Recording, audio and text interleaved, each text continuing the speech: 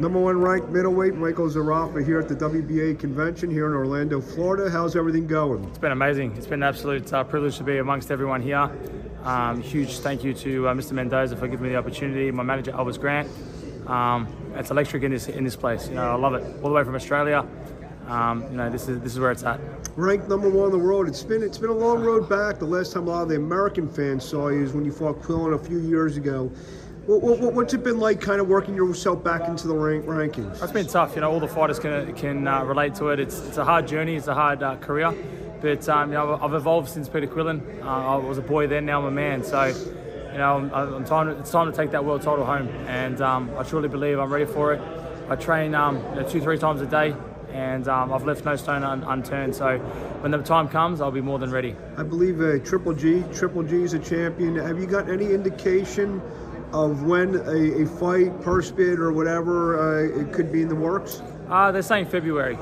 You know, but for me, like I said, I leave that to my team. I just focus on training. You know, that's the main part of what I got to do. Just make sure I'm physically, mentally, and emotionally right. And I'm 30 years old now, and I feel like I'm in the best condition you know, I've ever been in, and the best is yet to come. It's been a pretty good time for Australian boxing, especially over here in the States. Tim Tszyu and Kambosos, you know, in the last year and a half.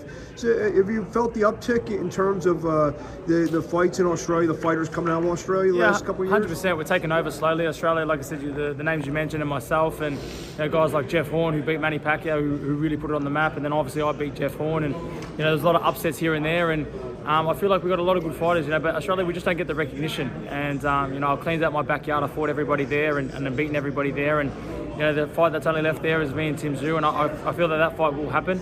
But, you know, first we've got to take care of business and get our world titles. And, you know, my world title, WBA, #1 in the world. And he's fighting Charlo. And I think our roads will cross paths. And then, yeah, may the best man win. But I'm just happy to be where I'm at here and amongst everyone here, you know, the greats. If and when a Golovkin fight does happen, you feel it's the right time? He's 40 years old now. He didn't look too great against Canelo. Maybe looked a little bit of his age. You think right now is the perfect time to get him? Yeah, I definitely agree. You know, he's just human. He's got 2 arms and a head and bleeds red. And you know, I'm a young up-and-comer. I'm hungry, and I feel that when it's time to fight for that world title, I'll be more than ready. And I'm here to shock the world.